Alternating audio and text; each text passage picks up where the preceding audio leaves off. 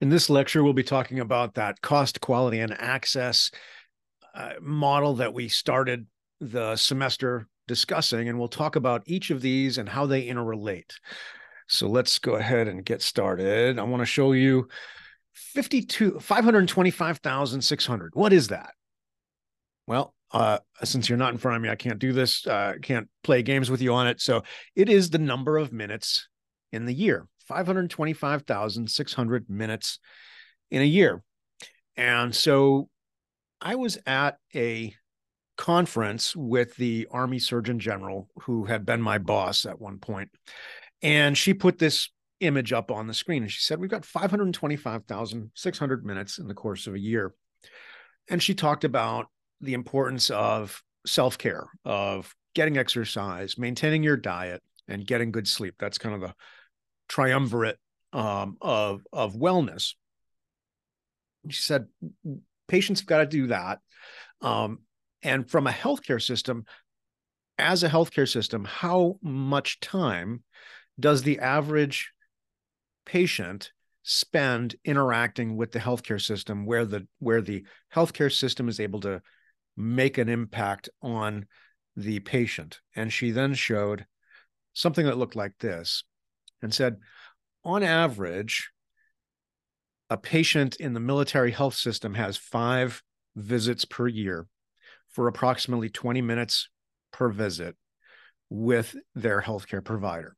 So out of the 525,600 minutes, only 100 minutes of the year are spent interacting directly with a primary care provider. So where does health come from? If it can't, right? Her point was, in 100 minutes, a healthcare provider can't make your health, make your healthcare. So what does create health? Well, we've talked about so far, on the one hand, health behaviors, diet, exercise, sleep is not on my list here, but diet, exercise, sleep. Those are the 3 that the Surgeon General was talking about on that day, but also our other choices around things like smoking, our use of alcohol and other kinds of drugs, safe sex, and lots of other things that we lump into this health behaviors category. These are all choices that we are making. On the other hand, social determinants of health, some of which are the result of our choices, but these represent the social context in which we are trying to be healthy. So you have, on the one hand, the choices, the daily choices that patients are engaged in. On the other hand, the environment that they live in. And then enter the direct care health system, right? The healthcare delivery system, your primary care provider, any specialists that you're going to interact with. It's a tiny fraction, right? It's the point of this slide is the interaction that you have with the healthcare system is a tiny fraction of the time that you have in the course of the year. And most of your health is going to come from the interaction between your choices as an individual and the social environment that you are embedded in, you and or the community, right? So your people you care about, people who are in your community. So where does health come from?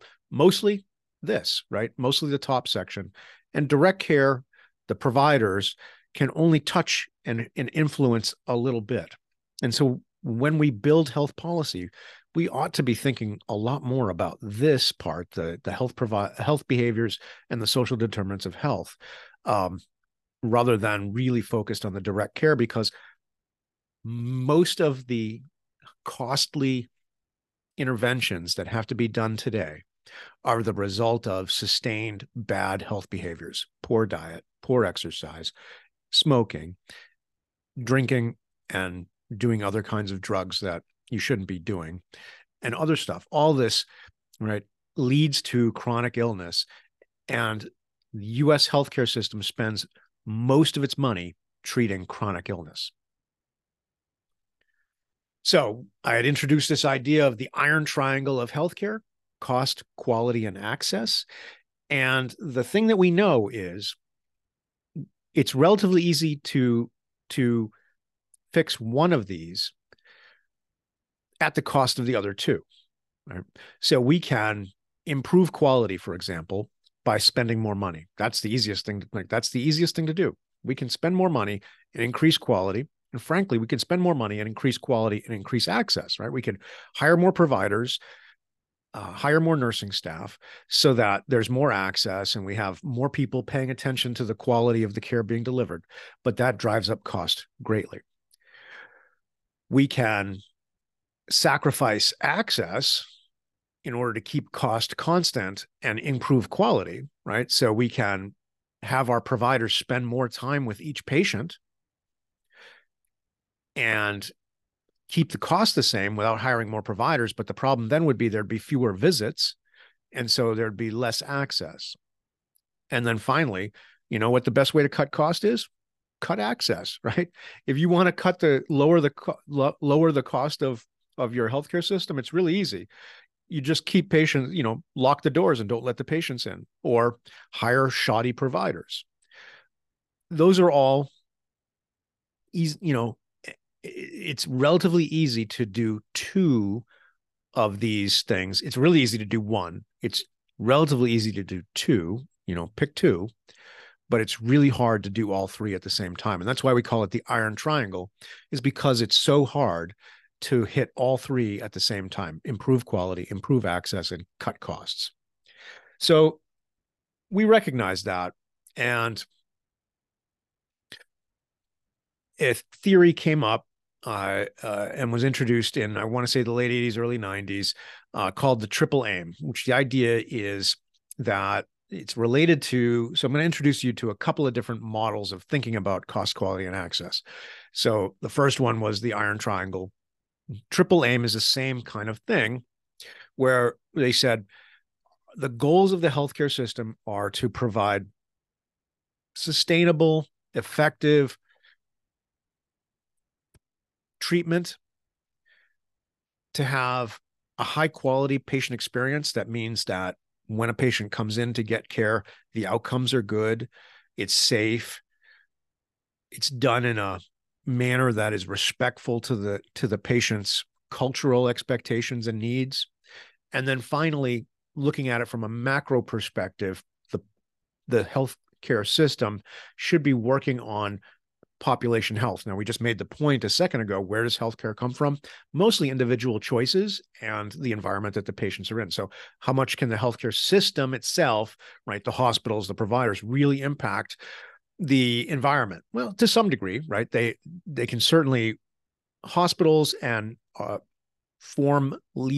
take leadership positions in the communities that they exist in to try to influence population health. But we can do some stuff, right? We can make investments in looking at population health, and the idea of using technology to identify at-risk populations and provide them the appropriate care and interventions to help them.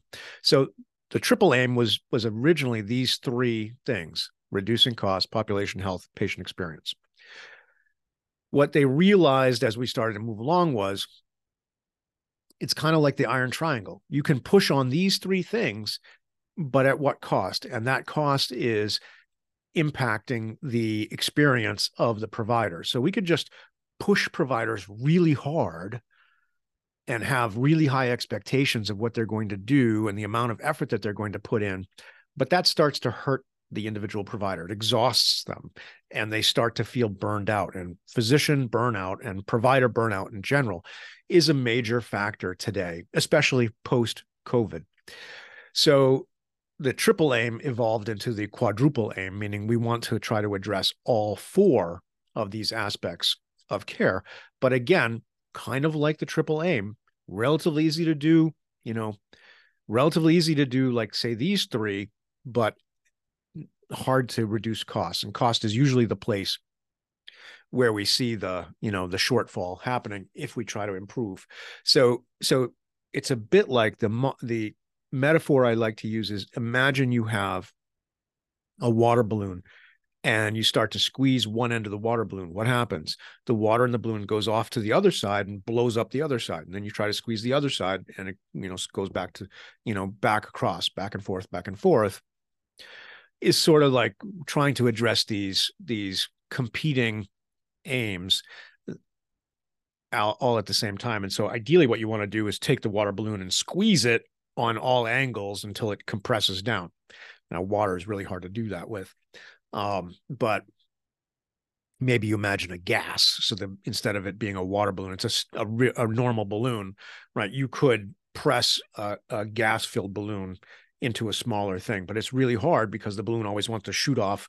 If you don't have it all around, completely contained, if you're not addressing all of the pieces all at the same time, some piece of the balloon is going to shoot out. And, so that is the equivalent of, hey, we're pressing on patient experience, population health, provider experience.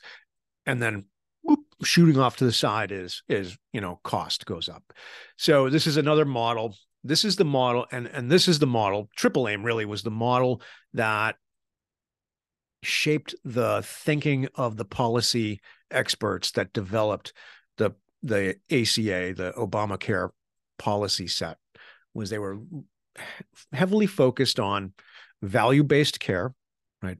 Care that actually addresses outcomes, reducing costs, and improving the overall quality of health. What kind of got left out of the ACA was the provider experience, but we're now aware of that. And there's a lot of discussion now. So if you do go into the healthcare field, you're going to hear about the triple aim and the quadruple aim.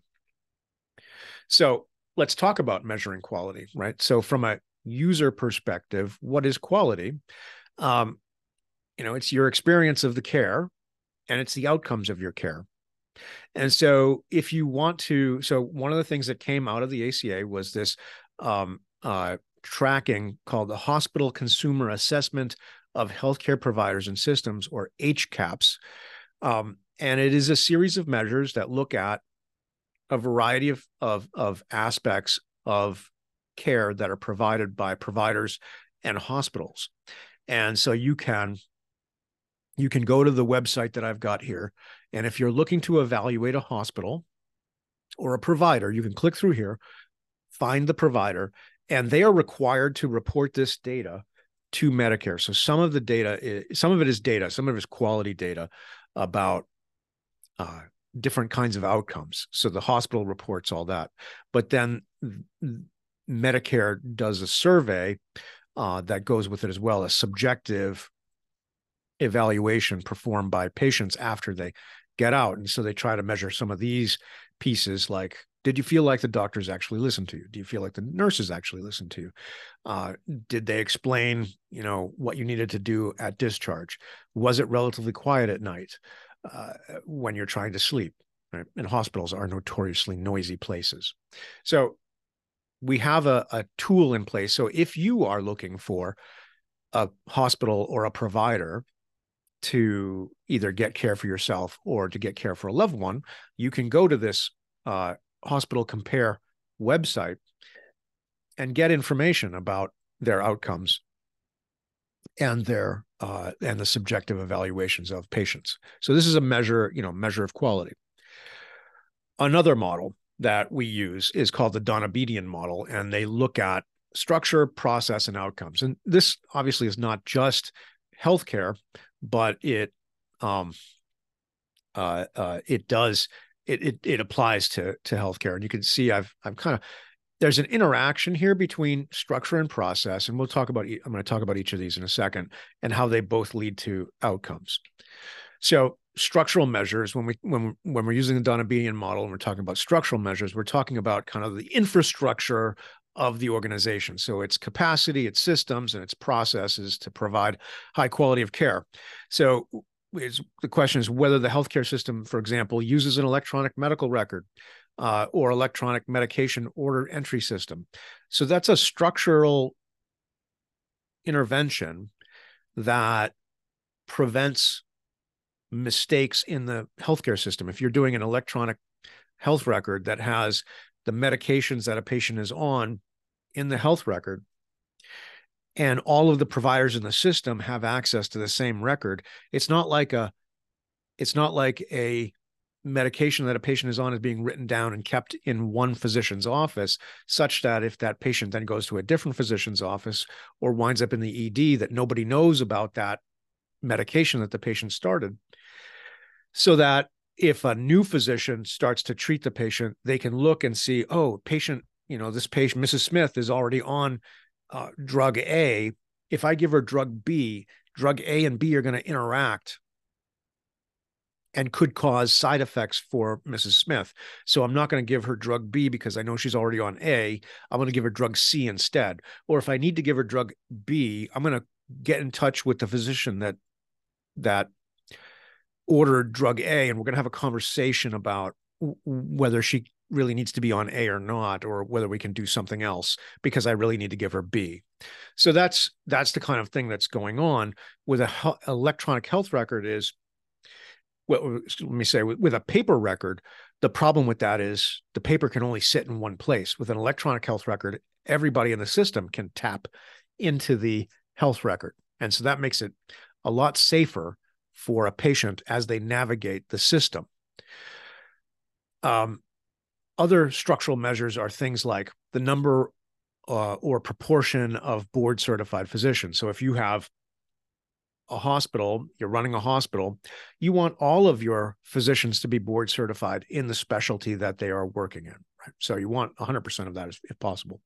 And then you want, you don't want an unsafe ratio of providers to patients. This is where you got cost and quality, right? So more providers, more nurses gives you a safer, better environment for the patient, but that costs a lot of money. So there's always kind of this fight, internal, prioritization fight to get as many nurses as you can on the ward, because in the ideal world, you'd have like one nurse per patient, but no hospital can afford to do that. So you want to have a safe ratio of providers to patients. So these are all kind of infrastructure decisions that shape the environment that the patient is getting care in. Process measures look at how does the provider maintain or improve health. And so your book talks about CPGs, clinical practice guidelines. So these are evidence-based, researched decisions. So healthcare providers, doctors, and nurses are constantly looking at how they provide care, and they're measuring the impacts of different approaches to providing care. And then they publish those studies that they do. And those studies form the basis of evidence-based medicine. And from that evidence-based medicine, we get clinical practice guidelines. And so multiple studies come together, different physicians in different organizations, different nurses in different organizations look at different processes, and they eventually come to a concurrence that, hey, here's the way that we treat patients who have sepsis, which is a blood infection, right? And very deadly. So there's a clinical practice guideline that says something like, once we've diagnosed a patient with sepsis, we do steps A, B, and C within 60 minutes. We do steps D, E, and F over the course of the next 24 hours, and we do blah, blah, blah. So it is pejoratively referred to as cookbook medicine, meaning you're just providing the providers with a list of steps that they're supposed to do, like they haven't gone to 8 or 12 years of training, as if they just need to follow a cookbook. But in fact, there are better recipes, right? There are better recipes that result in better outcomes. And so clinical practice guidelines are these recipes for providing high quality of care based on evidence and studies that have been done by physicians and nurses and other providers in the field.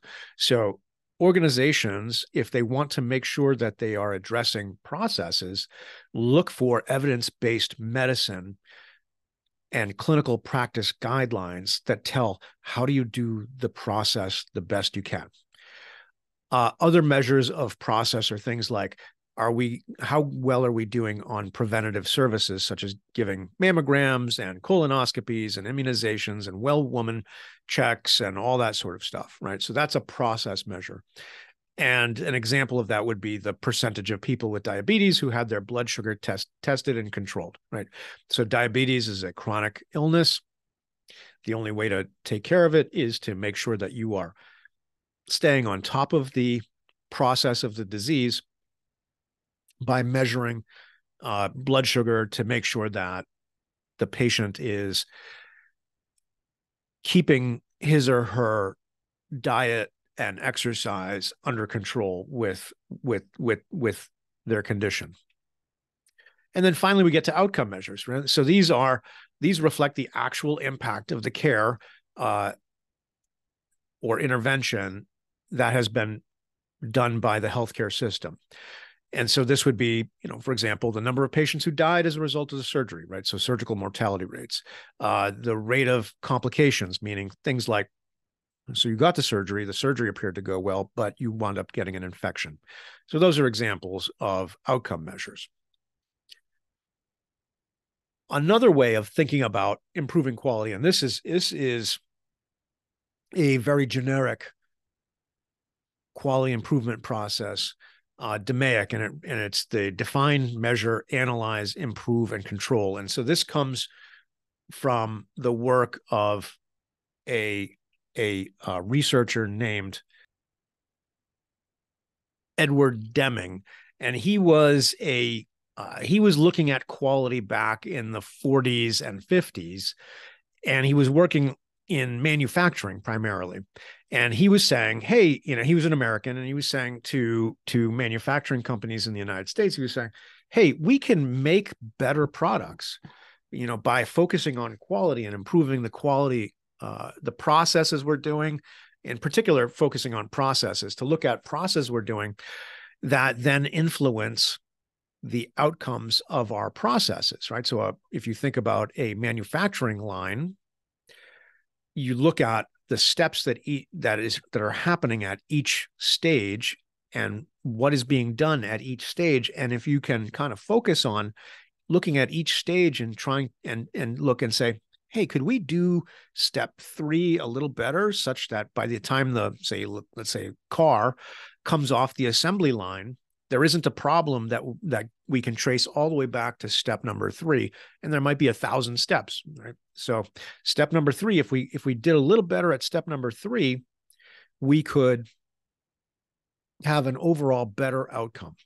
And so Deming was trying to sell this to Americans in the 50s. I want to say it was in the 50s, and nobody wanted to hear it.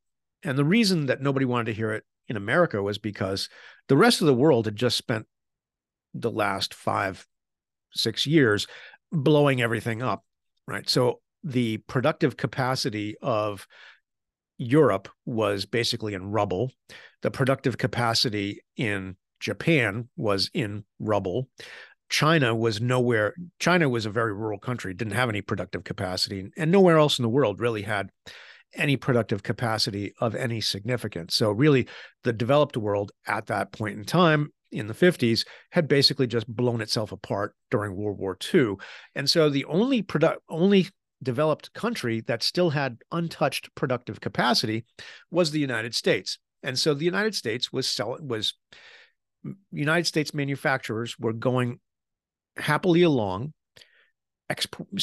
making stuff and selling it all around the world, and just going gangbusters and making money hand over fist, because nobody else's factories were left standing. Now, during that period of time, all of these countries were trying to rebuild themselves and get their production capacity back online. So, and they were working with they were starting from scratch, basically, because so much of their stuff had been destroyed. And so Deming winds up going over to Japan and working with Japanese companies that are rebuilding their factories. And the Japanese, because they have so much to do to try to get back and so few resources, they recognized that they really wanted to make sure that their processes were optimized as much as possible, and their processes were as efficient as possible. So they welcomed Deming in with open arms. I will tell you, when I was a little kid, in the 70s. Made in Japan was the same thing as saying junk, right? So anything that had made in Japan was considered junk in the 70s. Today, I think, and it didn't take long, even in my lifetime, by the 80s, that idea had faded away. And Japan today, as it has been for 30 years, made in Japan today is typically regarded as the highest quality.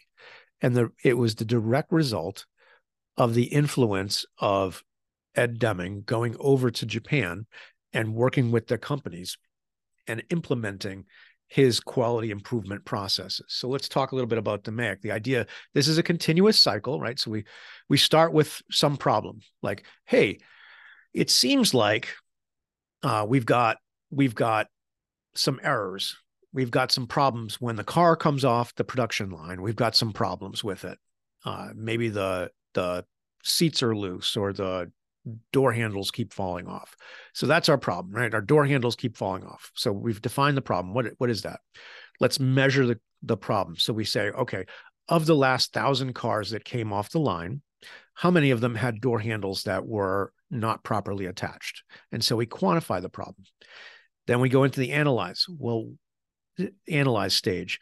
Well, what stages are working on attaching the door handles and making sure that they're attached properly? And so we identify and we try to link in and we're like, all right, it looks like, at step 47, we're attaching this door handles and it seems like that might be the place. So then we come up with a solution, a potential solution to the problem, and we implement it and we measure the outcome and we say, okay, it looks like that did in fact fix the situation and we've improved our outcomes. And then we control it. So we've identified the problem, we've come up with a potential solution, we've implemented the solution, and it seems to be working. So now we standardize the procedure. So we write a new procedure so that everybody understands, hey, at step 47, we always do X, Y, and Z. And everybody says, yes, yep, that's what we're going to do. And so we stabilize the process. Then we go back to the defining again. We're looking at, what other problems can we do? What other things can we do to improve the process? Define that new, like, hey, we want to focus on this new area. We then measure, analyze, put an improvement in place. If we succeed in improving it, we lock it in by getting everybody to agree to the new steps. And this applies to healthcare too, right? This is every hospital that you go to has a quality office that is looking at how do we improve outcomes. So if we find a problem like patients are getting the wrong medications on the ward, okay, that's a really bad problem, right? So the medication comes up, it goes to Mrs. Smith, but it was really meant for Mr. Jones, right? That's a problem. We've got to fix that problem. So then we measure, how often does it happen? How often does the medication get to the ward for patient A, but winds up with patient B? So we measure the frequency of that problem. Then we analyze what steps are in the process of getting the medication up to the ward and to the right patient. So we try to figure out where is the problem in this step. Then we fix that step and then we lock it in by setting a new standard operating procedure, train everybody on it and say, okay, everybody nods their head and says, yes, we understand that's what we're going to do now. And then we back to, again, looking for another place where we can improve. So it's not just, this DMAIC, you're going to see this, whether you're in healthcare or some other field, almost every field uses some sort of quality improvement process, and DMAIC is an old and popular one. Another common tool is called statistical process control, and this is also a thing that Deming did. Deming was a statistician by training, and so he really looked at processes. So using this bullseye metaphor, if you've ever shot a gun or a rifle, for example, or a pistol, there's some technique to it. So when I was in the Army and I was first learning how to shoot a rifle, they teach you some basic approaches to shooting. One of them is learning how to squeeze the trigger, which sounds really straightforward, but you have to very, very smoothly squeeze the trigger. If you get anxious and you jerk the trigger, so you squeeze the trigger very quickly, what happens is that squeezing motion will cause you to lift the rifle a little bit, and that lifting of the rifle will cause you to have your bullet, instead of going where you're aiming it. When you squeeze the trigger, you might be sighted right on the bullseye, but if you squeeze the trigger too hard too quickly, it jerks the rifle up and you wind up hitting above where you're trying to hit. Or it pulls to the right. I forget now. I'm probably getting the wrong ones. And then breathing is the other thing. When you're shooting, they want you to breathe in and out in a nice, smooth manner. So as you're shooting, as you're pulling the trigger, you want to be, as my Darth Vader version here, but you want to be squeezing as you're breathing, because that can jerk the rifle to the right and left if your breathing is off. So these two things of breathing and trigger squeeze can cause your targeting to be scattered all over the target. And so this is what Deming would call an out of control process, because there's multiple things going wrong at the same time.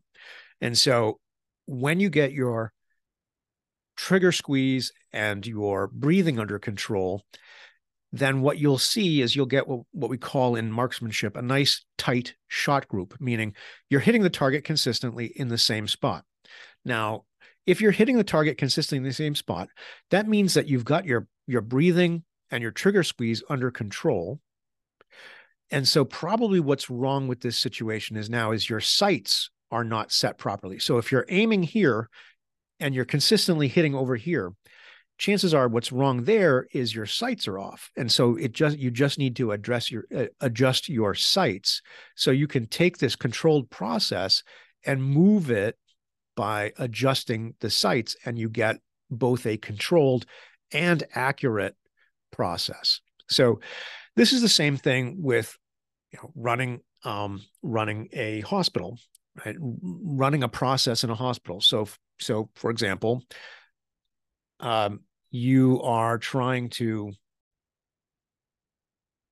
run a lab test, and what you're getting, for example, you're taking measures of cholesterol, and you're getting all these weird outcomes, maybe from the same, you measure the cholesterol from the same sample, and you wind up getting multiple kind of outcomes that are all over the place. Well, you have to figure out, what is the problem with the cholesterol? Is it the way that the blood is being drawn? Are the reagents bad? Is there something that the tech is doing that's weird? Maybe the tech doesn't quite know how to run the machine correctly. Like, all these things could cause a out of control process. So then you address the consistency of the process so that you get down to here. And then you have a controlled process that results in consistently in getting the same result. And then you adjust your last stage to make sure that it's both consistent and accurate. Another really well-known kind of quality control process is called lean management. And again, this comes out of manufacturing. And in fact, this comes from Toyota. It's also known as the Toyota way. And Toyota developed this, again, in the following World War II, when they had very few resources. They couldn't afford to waste the resources that they had, whereas American companies had, anything they made, they could sell, even if it was junk. And so, American companies were willing to waste a lot because customers didn't have a choice to go someplace else. But Toyota had so few resources, they couldn't afford to waste. And so they developed a whole system focused on eliminating waste. And so the lean system is really focused on eliminating waste. And there are 8 kinds of waste, and you can read them here. I'm not going to talk about each of them. So for example, I'm going to give you a couple examples. Motion is not having an organized workflow. So if I have to run from one side of the room to the other side of the room to do different processes on the same sample. So again, let's say like the lab, right? If I've got to do the filling of test tubes on one side of the room and then carry the test tubes to the other side of the room to put them in the machine that's going to run the test, it would make more sense to put the 2 things together so that you're not having to do all this walking, right? So the tech can be more efficient. If the machine is right next to where he's filling the test tubes, then he could just, take one step to the right and put the tubes into the machine. And so that eliminates the waste of time that he has to spend walking from one place to another. So that's an example of waste. So let me give you an example of transportation waste, which is moving things or information around. And it's a little bit like motion waste. So my wife had our first baby back in 1996 at Brooke Army Medical Center, which is one of the military's. It's probably the 3rd largest hospital in the military health system. It is known as one of the best hospitals in the country, frankly. They do all kinds of amazing research there. They have one of the best burn centers in the world there, so specialized in treating burns. But it's a medical center, and they do everything. So we were living in San Antonio at the time. That's where Brooke Army Medical Center is. We were living in San Antonio at the time. It was our first baby. And so my wife says to me, she's pregnant and we're expecting, she's like, I think I'm in labor. And so we get in the car and goes, and I go barreling through San Antonio at excessive speeds because I'm terrified as a first-time new dad. And we get to the hospital and my wife is examined and they're like, yep, you are indeed in labor. And they put my wife in the labor room, right? So there's a labor room where you labored until it was time to deliver. So there was a nurse monitoring her, coming checking on her every couple of minutes. And then when it was time to actually deliver the baby, and they're like, all right, you're ready to deliver, they wheeled her into the delivery room, which is a whole separate room, where she then delivered. And it was very funny. This is a teaching hospital. So, for example, when she came in to be examined, she was the only mom giving birth at the time. So there were something like 5 obstetrics residents came in to examine her. She got like 5 exams from all the different residents, plus the attending physician who was teaching the residents. So she got the pleasure of having that. And then while she was in labor, the nurses said, do you want an epidural, right? It's pain relief. And she said yes. And so 5 anesthesiology residents showed up, and 4 or 5, who knows? I don't remember exactly now. It's been a while, but it was like a gaggle of people show up, right? So this is separate from the quality thing, other than the patient experience, right? A gaggle of anesthesiologists show up to give her an epidural. So eventually the nurse says, okay, you are ready to deliver. They wheel her into the delivery room where the 5 OB docs again show up to deliver the one baby. So we have a whole crowd of doctors in there. And then we have a bunch of nurses in there. So it's like a, like some sort of sporting event or something. It was me, my wife, and 10 people we don't know, helping to deliver my daughter. So she delivers in the delivery room. Then she's wheeled to the recovery room, where she gets attention, some intensive attention for the next couple of hours to make sure that everything is is, that she has no complications, that, and she's kind of closely monitored. And then finally, she's wheeled to a fourth room, the postpartum room, where she then is recovering for the next 2 days with, in this case, it was something like a 9-bed room, which I find insane. But that's the nature of government. If you're a fan of government-run healthcare, be ready for having 9 women in your postpartum recovery room.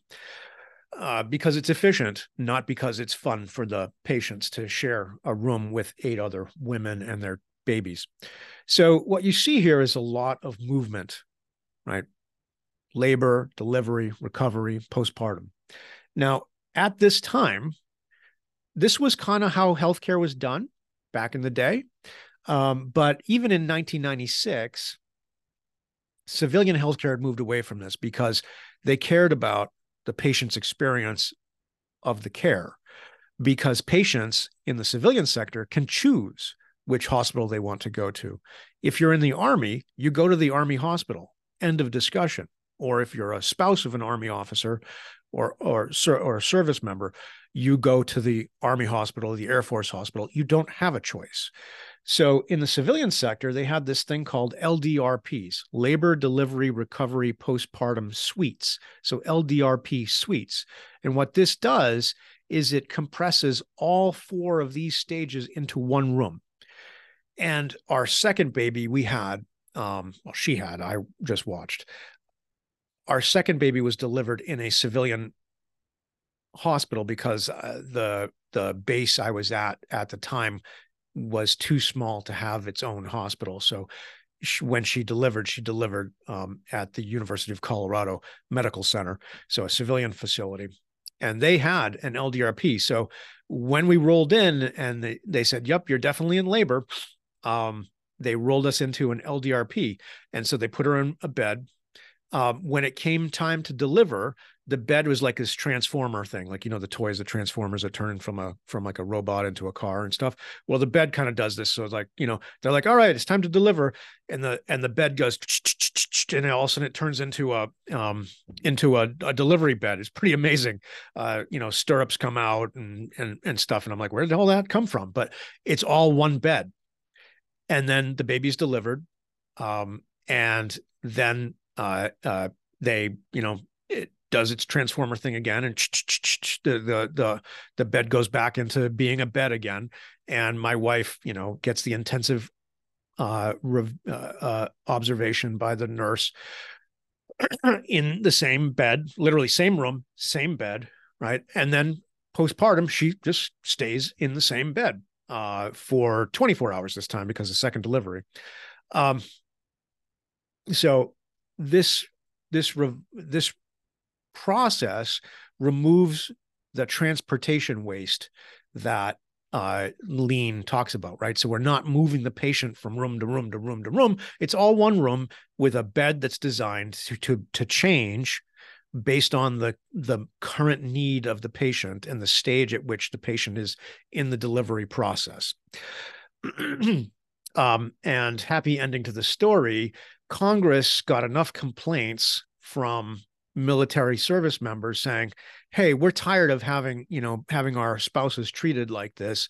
This is convenient, having this movement, right, is convenient for your staff, but it's an unpleasant experience for the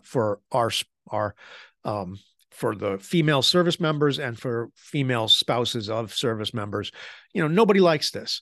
And so Congress said, okay, if Congress said to the military health system, said, we're going to give anyone who is a military health system benefit, any woman who is a military health system beneficiary is going to have the right to choose whether she wants to deliver in a military hospital or in a civilian hospital.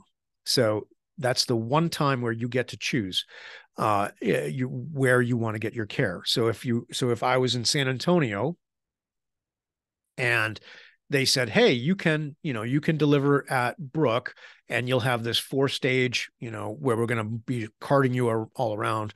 the ward into different to different rooms, or you can deliver in a hospital in a hospital that has an LDRP. Up to you which one you want to go to. Women started saying, thank you very much. We're going to go to the LDRP. And then when we're done, we'll come back to the military health system, but I'm going to deliver my babies in an LDRP. What do you think happened in the military health system? Well, all of a sudden they found money to build LDRPs. And so as far as I know, today, nobody runs a system like this. All military hospitals that deliver babies, as far as I know, have LDRPs. Could be wrong, but all of the ones that I'm aware of had in the early 2000s went ahead and built LDRPs in order to be more appealing to the moms who are going to be delivering. So clicking back here, these are all different kinds of waste that you try to that the lean process tries to eliminate. And so somebody who is trained in lean will learn about each of these wastes and learn about how to identify them. And then you'll apply the DMAIC model of, defining the waste, measuring the waste, analyzing, improving, controlling, right? So these models kind of overlap with each other. And the statistical process control is also used in this overarching approach to improving quality. So each of these are a way of worse quality. All right. So we've talked about quality quite a bit. Let's talk specifically about access. So there are 5 dimensions of access that your book talks about. Availability, which is the fit between the service, right? There's a service that's needed and an individual that has a need. And so the service is available. So you need a cardiologist, there's a cardiologist available. If you need a cardiologist and there's a ENT available, that's not any good, right? So access means that the service that you need is actually available. Accessibility refers to kind of geography. Like, yes, you need a cardiologist. There is indeed a cardiologist available, but he's a 2-hour drive away. That's not really accessible.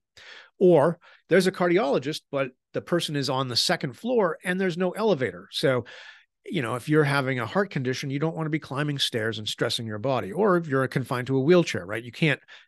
So these are kind of more or less like physical access. Affordable speaks for itself. If you can't afford it, then you don't have access. Accommodation looks at the patient's needs in terms of, we've talked about cultural perspective, like, do you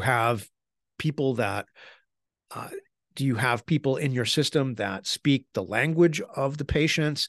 Do you have cultural matches for the patients that are acceptable? Acceptability is cultural. Do you have hours, right? Accommodation meaning like hours.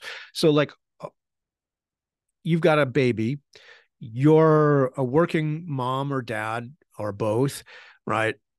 Does your pediatrician have after hours, like after business hours availability? Like, do they stay open till 7 or 8?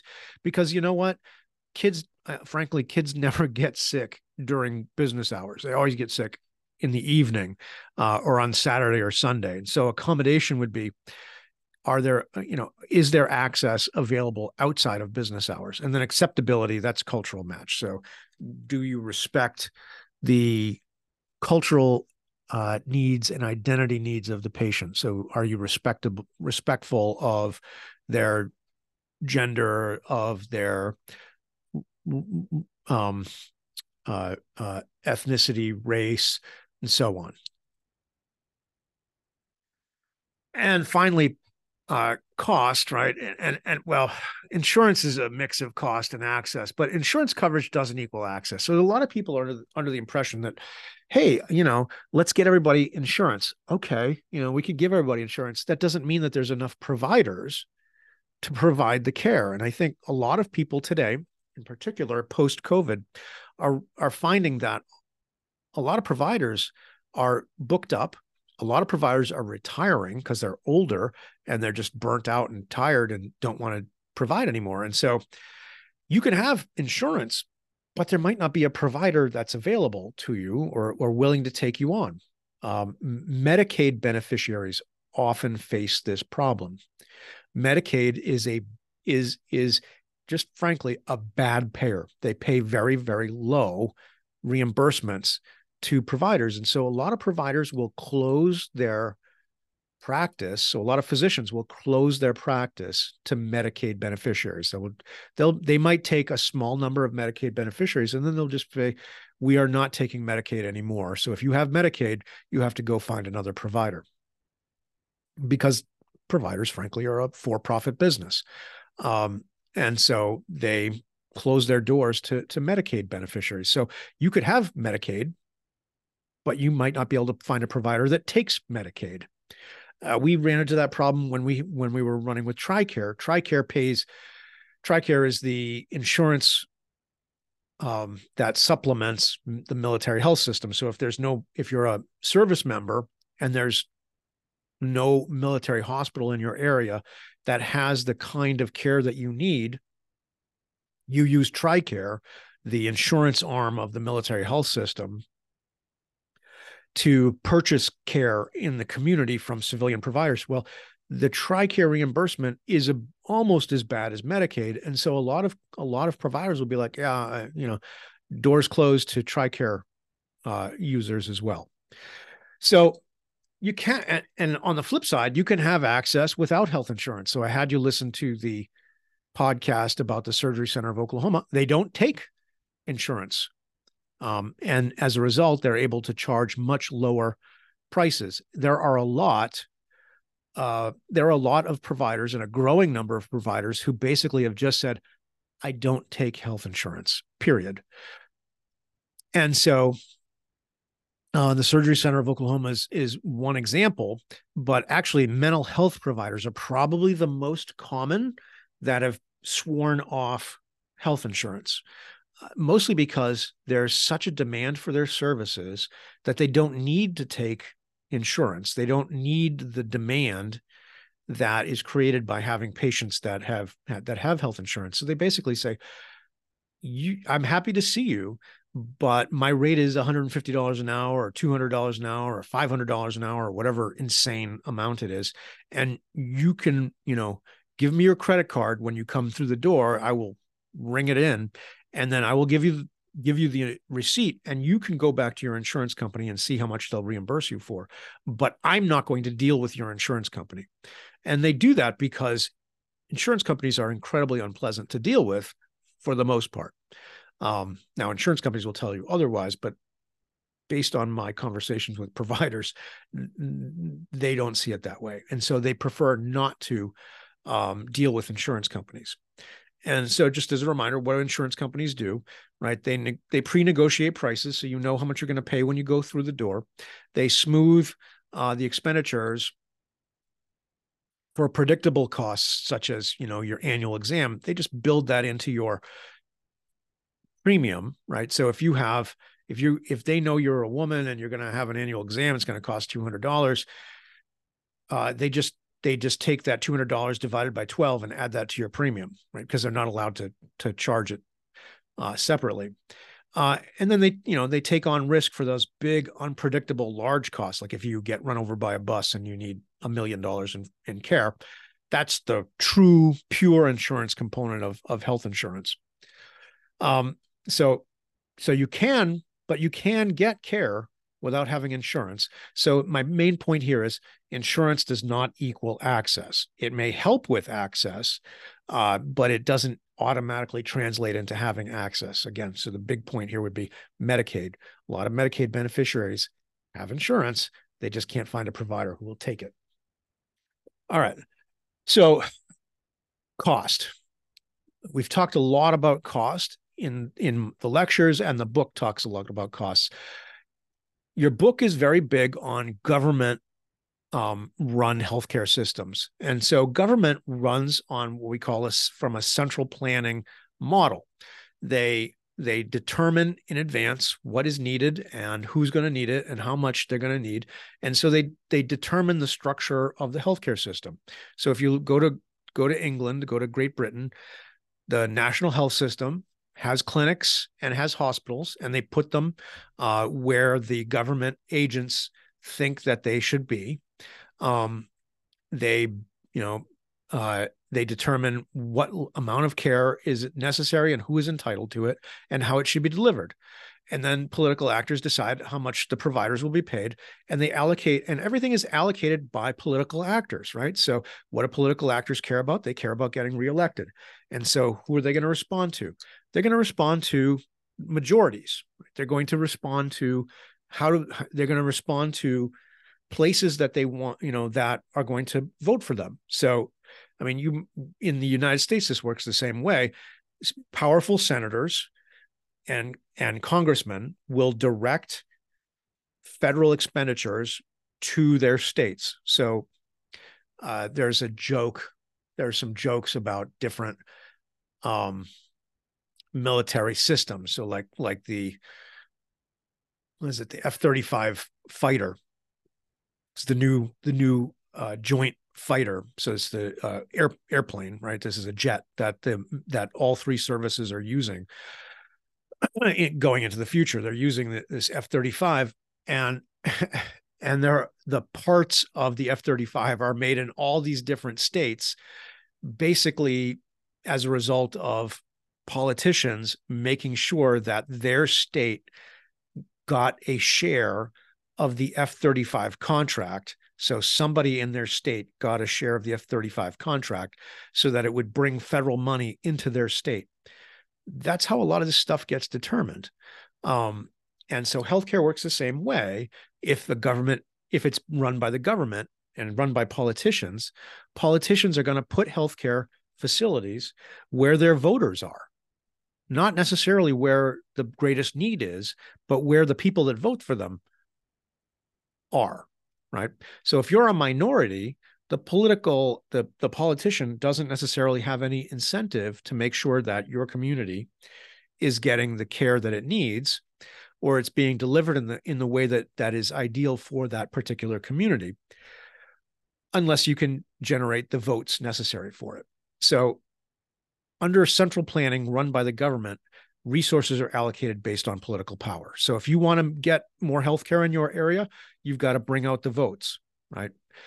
You've got to get your man or woman elected to office so that they can drive the care to you. Now, on the competitive market side, right, on the open market side, where it's all about money, right? So providers act as entrepreneurs. They look around for opportunities to make a profit, and then they build the services that can generate the profit that they want. And so patients decide what they are willing to pay for, and providers then look at and very often what a provider will do is look at a community and say, well, nobody's serving that community. I could go in there and sell services to them. So actually a competitive market works really well for providing services to marginalized populations, because providers looking to make a profit will say, well, this population is being ignored. I could go build something in there and make money doing it. And so the problem with the competitive market is it doesn't look like anybody's planning it. And you know why? Because nobody's planning it, right? It's all a bunch of individuals doing stuff that they think will make them money. Now, the downside of that is patients don't always know what they actually need, right? They pay for their experience. They like nice looking clinics. They like to have providers that talk very nicely to them and show them a lot of respect, but that doesn't mean that the provider is necessarily the best provider of his or her type, because patients can't tell the difference. And so you might be thinking you're getting something really high quality, but what you're getting are the things that you can evaluate, like how nice are they, how pretty is their office, things like that. And so, but prices emerge, right, as entrepreneurs compete for patients, as opposed to how it is for the most part, under government-run system. We talked about, particularly in Medicare, the federal government sets the rates for Medicare. Over here, right, providers in a pure market economy, the price would emerge based on supply and demand. And so if you see a misallocation of physicians, which is what we see in the United States, in part because the government decides what the prices are, if you had a whole bunch of physicians practicing in the city, what would happen is the prices would be driven down through competition. But because we have such a heavy government hand in determining pricing in healthcare, the prices aren't driven down. And so if you had a pure competitive market and there were lots of physicians clustered together in a city, what would happen is the price that all of the physicians would be able to earn would go down, and suddenly practicing in the rural environment would look better because the relative price that they'd be able to charge in a rural environment where there are relatively few providers would be high relative to the urban environment where there are lots of providers. And so that would cause providers looking to make money to leave the urban environment and go to the rural environment and naturally reallocate the number of providers. That doesn't happen because so much of our reimbursement is determined by the central planning function of CMS and the federal government. Now, what's the downside? Well, the downside of competitive market, amongst other, in addition to patients not really knowing what they're buying and buying stuff that they think is important but isn't, that's a possible downside. But that could also work itself out, and I'm not going to take the time to talk about that. Is ultimately it's all resources are allocated on ability to pay. So if you're rich, you get whatever you want. If you're poor, you struggle to find something. So that's where, that's the trade-off, right? The allocation is based on ability to pay on the competitive market side. On this side, it's based on a political power. So if you're a politically powerful group, you're going to get whatever you want. If you're a politically marginalized group, you're not going to get what you want. And we have lots of history of seeing that in the United States, particularly with the Black community. And over here, if you have lots of money, you'll get whatever you want. And if you're poor, you won't get much. You will get the dregs of the system. So we've been talking about cost, quality, and access, trying to balance all that out. And the bottom line is it's complicated, right? How do we get good quality care? Well, first of all, we don't care that much about the care. What we care about is the outcome. We want to be healthy. Well, there's 525,600 minutes in a year. We all have that same 525,600 minutes. Most of our health status is going to come from the choices that we make in terms of our health behaviors, and that's influenced by the social determinants of health, the environment that we live in. The health system itself has a relatively small role in our overall health status, in our overall health outcomes, but it does have an important role. That role makes the difference between life and death often in the crucial moments. But most of our health outcomes, most of our health comes from what we choose to do with the other 525,500 minutes of the year. All right, that's it for cost, quality, access. We'll see you for chapter, 13 next.